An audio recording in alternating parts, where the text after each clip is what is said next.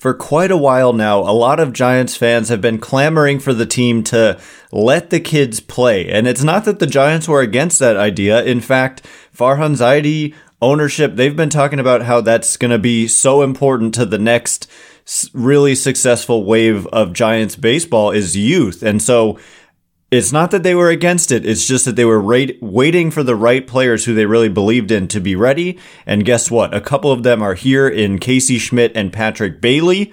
And there's several more who seem close to Major League ready as well. It's an exciting time to be a fan of the Giants. You are Locked On Giants, your daily San Francisco Giants podcast. Part of the Locked On Podcast Network, your team every day.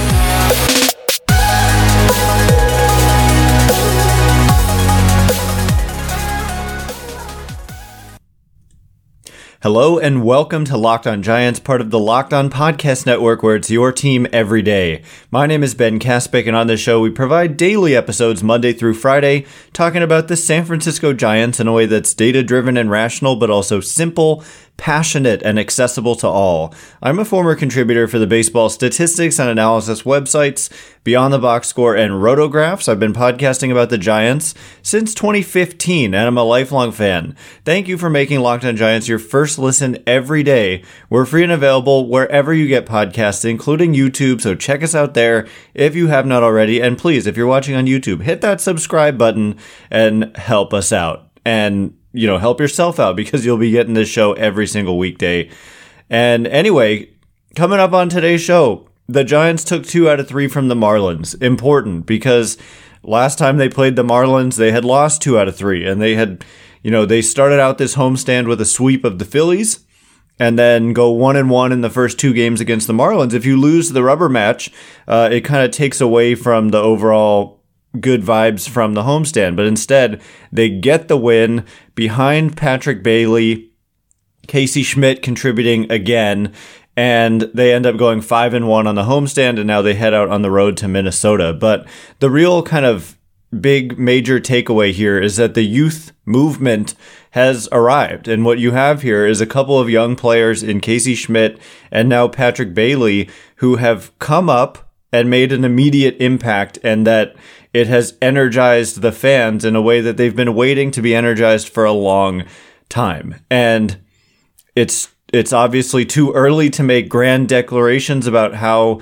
these careers are going to go for Schmitt and Bailey. And for Casey Schmitt, I continue to have some concerns about his kind of wild, free swinging ways. But if you throw him a pitch in the zone, I'm so impressed with his ability to just kind of put a good swing on it and get a base hit out of it, or, hit for some power even out of that swing. And then, of course, the defense and the versatility, being able to play third, short, and second, and the arm he has gives him that high floor at the very least. And then with Pat Bailey, it's kind of a similar story in that he's known as such a good defensive catcher. And I think we saw that on display. There was some, there was like a pass ball and there was like a steal attempt where he couldn't get a throw off, kind of dropped the ball. But I think that stuff will normalize over time. But what I was impressed with was his framing in these 2 starts that he made on Saturday and Sunday. Just really good framing, just looked really comfortable behind the plate. Looked like pitchers are going to enjoy throwing to this guy a lot. And noteworthy from Gabe Kapler, he said, because there was kind of a question, like, is this just a temporary thing? Especially when on the first day of Bailey being promoted, he didn't start. And so there was questions like, is he just kind of filling in out of necessity because Joey Bart is injured and he's the next best option, maybe only defensively, and that as soon as Bart is back, that Bailey will immediately definitely get sent down? And Kapler kind of responded to that question by saying, quote, "He's not just a fill-in. We think he's ready to help us win baseball games." And that's the end of the quote. So anyway, they basically said the same thing about Schmitt when asked what his role would be. And what has Schmitt done? He started every single game. I believe. I'm almost positive he started every single game since he's been called up. And it's going to get interesting. Like, for both Schmitt and for Bailey, and not just for them, but like in regards to them, because when Joey Bart is healthy enough to play, what happens at the catcher position? Blake Sabol can't be optioned. Some people say, okay, we'll move Sabol to the outfield and or the DH role, but the outfield is full. You're not going to just like stop playing Mitch Haniger. They're committed to him financially, and he's got a track record of hitting, and you're just not going to give up on him after he's played like 17 games, and he's actually started to heat up over the last few days. And, you know, Conforto and Yastrzemski and Slater when he comes back. And then you say, okay, well, DH. Well, Jock Peterson hopefully is close to coming back, and they've been using J.D. Davis at DH a lot in order to get Casey Schmitt into the game at third and playing Brandon Crawford. And so it could get real crowded real fast with, you know, when Bart comes back, when Jock Peterson comes back. But I don't think these are guys who are going anywhere. And the Kapler quote and the fact that Schmitt has played every single day indicates that. So anyway, just to mention, not only was Pat Bailey so impressive to me as a framer, got a lot of strikes that were out of the zone called strikes, and that's a huge deal. It's not a small deal. It is a huge deal. The count makes such a difference, and so when you're able to get pitches that are balls called strikes, it is extremely beneficial. And likewise, if you're, you know, a poor framer and there are pitches that are in the zone, but you're not framing them well and they're getting called balls, that's equally as damaging. And so I was very impressed by the framing, but also like the scouting report on Pat Bailey is that not just the scouting report, but the numbers back it up, is that he's a much better left-handed hitter than right-handed hitter. But in his 2 games that he played, I mean, he actually played in all 3 games over the weekend, had a not pinch hit. I think there was a pinch hitter for Sabol, and then Bailey came in as a defensive replacement and then got an at bat.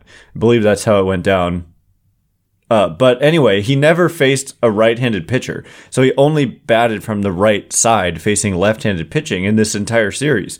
And what did he do? Well, he got his first major league hit, a single to the opposite field, which was a nice, compact, good-looking swing. And then in the finale of the series against Jesus Luzardo, who's a very good pitcher, who threw a fastball up and in, like literally up and in the strike zone, in the upper in corner. And it was 98 miles an hour, and Bailey just crushed it, turned on it, and just crushed it to left field. Just a no-doubter. The left fielder didn't even move. And so, if that's what his right-handed swing is looking like, I'm looking forward to seeing his left-handed swing. And it'll be interesting to see what they do. Even right now, it's a little bit confusing. Like, do you play Blake Sabol over Pat Bailey at the catcher position against a right-handed pitcher? And we're going to find that out tonight as the Giants are playing the Minnesota Twins, and it's a right-handed pitcher on the mound. And so maybe Sabol is the DH and Pat Bailey is the catcher, but that can't last when Jock Peterson comes back. And so it's super interesting to see how this is all going to play out. And that's even without Bart being on the roster. And so you could see they're going to have to make some tough decisions here, but for Kapler to say what he said, he's not just a fill-in. We think he's ready to help us win baseball games. And the fact that he has done as well as he's done in the tiny sample of, you know, the 3 games that he's played, you're obviously, you know, he's shown enough to warrant continued playing time. Absolutely.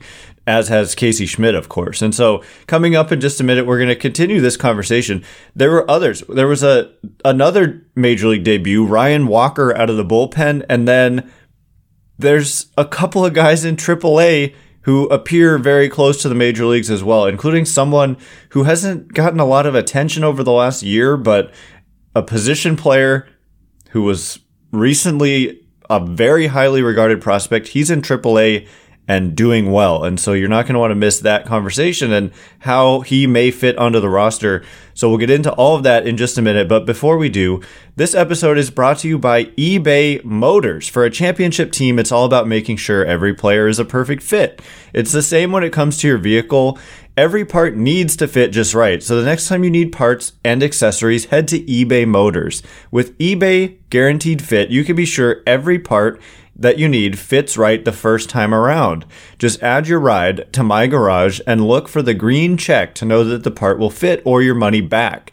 Because just like in sports, confidence is the name of the game when you shop on eBay Motors. And with over 122 million parts to choose from, you'll be back in the game in no time. After all, it's easy to bring home a win when the right parts are guaranteed. Get the right parts, the right fit, and the right prices on ebaymotors.com. Let's ride. eBay Guaranteed Fit only available to U.S. customers. Eligible items only and exclusions apply. All right, here we go. More talk about the Giants suddenly being an exciting young team. I mean, you've got a couple guys that are kind of can't miss right now in Casey Schmitt and Pat Bailey. Especially, I assume that Bailey, well, he's caught 2 games in a row. And so actually, I wouldn't be surprised if they give him a day off today and maybe put in Blake Sable at catcher and, JD Davis at DH and Schmitt at third and maybe Crawford at short. But I'm starting to have my doubts about Brandon Crawford kind of just being a regular based on the at-bat quality has been not great. And so there's just a lot going on here, but it's a good problem to have in that they have a lot of youth that is making things interesting and making the Giants potentially have to make some tough decisions. By the way, the Giants play the Minnesota Twins tonight at what time? 4 something Pacific, and you can catch every pitch of the Giants' hometown broadcast with SiriusXM on the SXM app. Search Giants. The Twins are in first place, and they've obviously got Carlos Correa. By the way, the game is at 4:40 Pacific, and they've got a good pitcher on the mound, but a pitcher who's kind of outperforming some of the peripheral numbers, got a 1.78 ERA, but maybe due for some regression. So we'll be previewing that series coming up in just a bit, and the fact that Carlos Correa, their Giants are going to be right there with Carlos Correa on the field, and so that's going to be very interesting. But continuing the theme of the youth movement in San Francisco, you very well have a couple of guys, if not more, who are in the same position as Schmitt and Bailey in that they're close to being major league ready and that you could see a call up. And for me, the guy who's most interesting here is Luis Matos. This is a guy who about a year ago was considered, by Fangraphs, they had him as the 35th ranked prospect in all of baseball.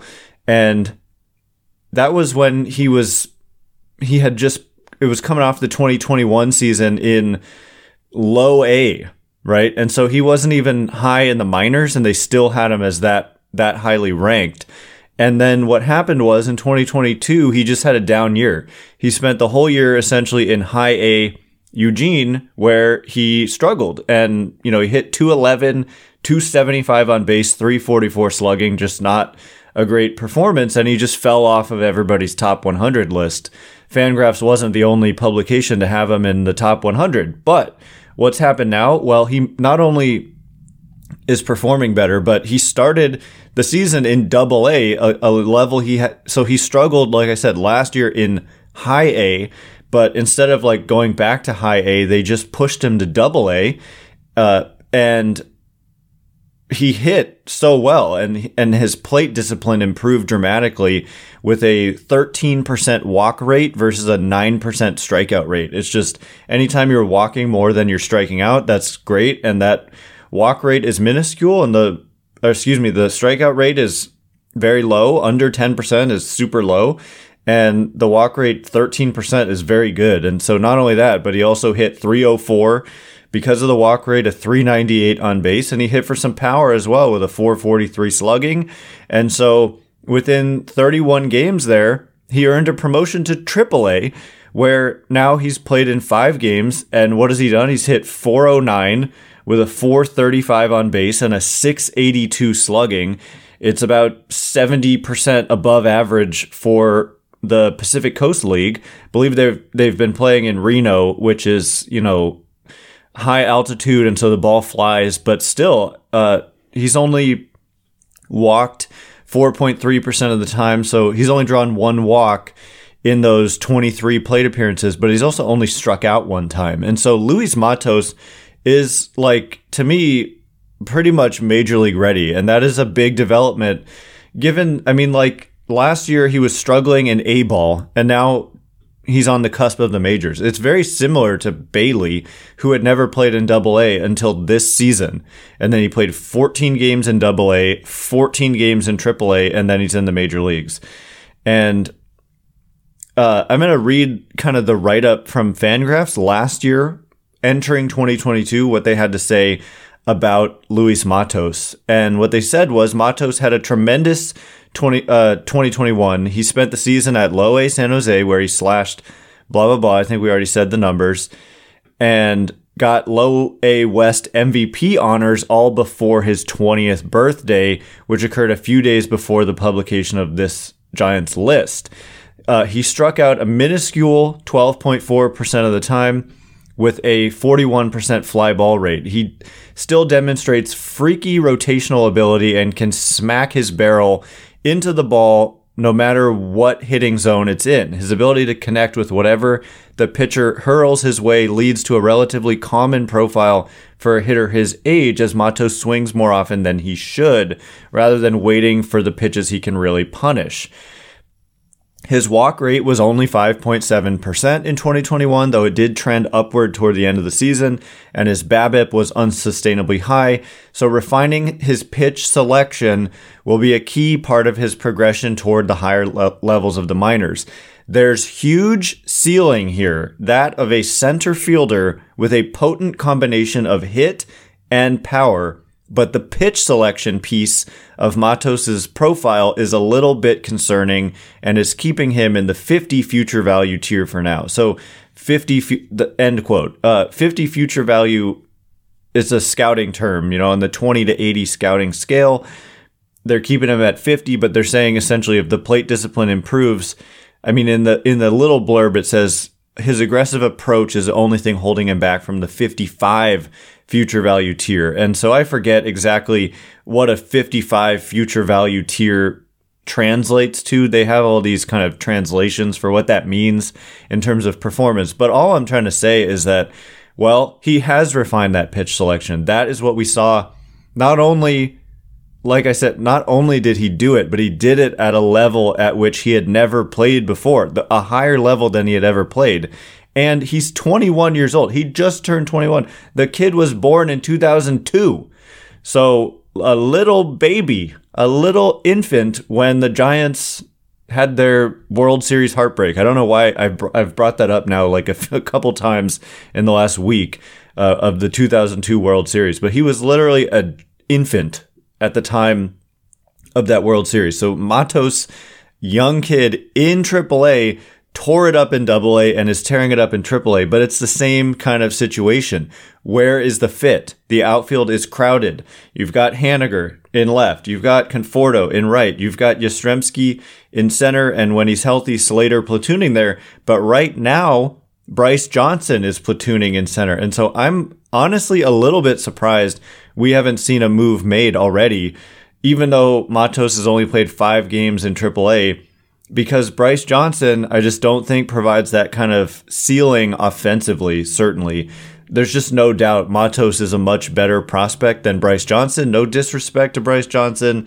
I'm happy that he's getting his opportunity, but I much more believe in the long-term impact of Matos over Bryce Johnson. And so maybe 5 games just isn't enough there, and they want to see Matos just continue to do it in AAA and continue to show that pitch selection, which is like kind of the key for his development. But even without the pitch selection, he's got good speed. He's got, true ability to stay in center field. And so at the very least, like, you could see him platooning with Mike Yastrzemski, but like they wrote in the blurb, he's got kind of impact ceiling, high ceiling. And so that's not a guy you want to limit to like the short side of a platoon role. And so suddenly you could be talking about just with Schmitt and Bailey and Matos, and we didn't even mention Kyle Harrison.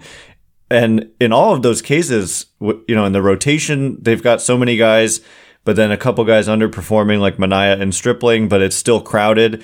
In the outfield, it's crowded with Schmitt and, with everything I was saying earlier about Bart at the catcher position. All of a sudden, there's moves to potentially have to be made here, and I don't know exactly how it'll shake out, and it's going to be fascinating to watch, and we will be covering the Giants every single day as they go through this transition that is exciting and has people, I think, more interested in the Giants. As I said before the season started, people were down on the farm system at exactly the wrong moment, and it was all about preseason publications that, for example, were writing off Luis Matos. Well, now all of a sudden, based on what he's doing, he definitely belongs back in that top 100 mix. And like Fangraphs had him, he was not just number 99 there. He was number 35. And he's done nothing to warrant being lower than that, in my opinion, based on how he started this season. So coming up in just a minute, we're going to talk about Alex Wood once again being unhappy about getting pulled in the fifth inning. Logan Webb's start and a little bit of an injury perhaps for Logan Webb. Is it something to worry about? And Carlos Correa back on the Giants' radar here as the Giants are headed to Minnesota tonight to play the Minnesota Twins. So we'll get into all of that in just a minute. But before we do, this episode is brought to you by So Rare. Our new sponsor, So Rare, is a revolutionary fantasy baseball game and marketplace transforming fans into owners with officially licensed digital cards featuring players from across all 30 MLB teams. Unlike other fantasy baseball platforms, So Rare managers truly own their fantasy experience, collecting, buying, selling, and competing with player cards against global opponents to win epic rewards. Win or lose, you still own your cards, and there's no cost to play. Plus, the more you win, the more you advance, collecting increasingly powerful cards and accessing next-level competitions and rewards.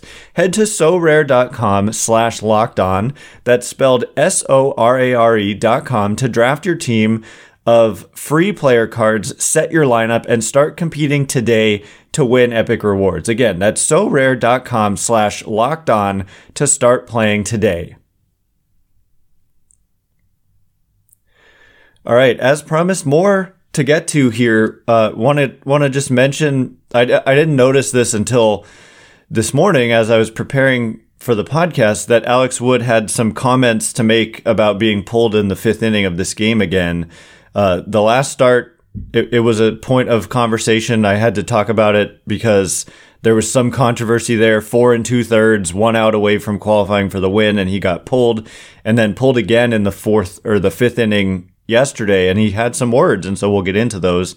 Thanks again for making Locked On Giants your first listen every day. Everydayers, tomorrow on the show, breaking down Game 1. It's a bullpen game for the Giants. John Brebbia is going to get the start, and I would imagine that Sean Manaea probably follows him up, and so every Sean Manaea outing is one to watch carefully, because if the struggles continue, then it kind of indicates more and more that perhaps they go another direction, although I don't know what exactly they would do with Sean Manaea. The Giants play the Minnesota Twins tonight at 4:40 Pacific, and you can catch every pitch of the Giants' hometown broadcast with SiriusXM on the SXM app. Search Giants.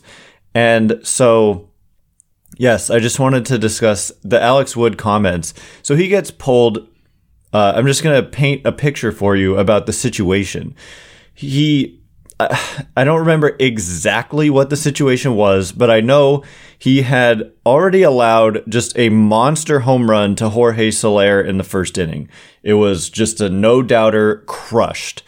And then he had allowed another home run a little bit later on in the game. And at this point, I believe the score was 4-3 Giants. And Alex Wood had allowed 2 hits in the fifth inning.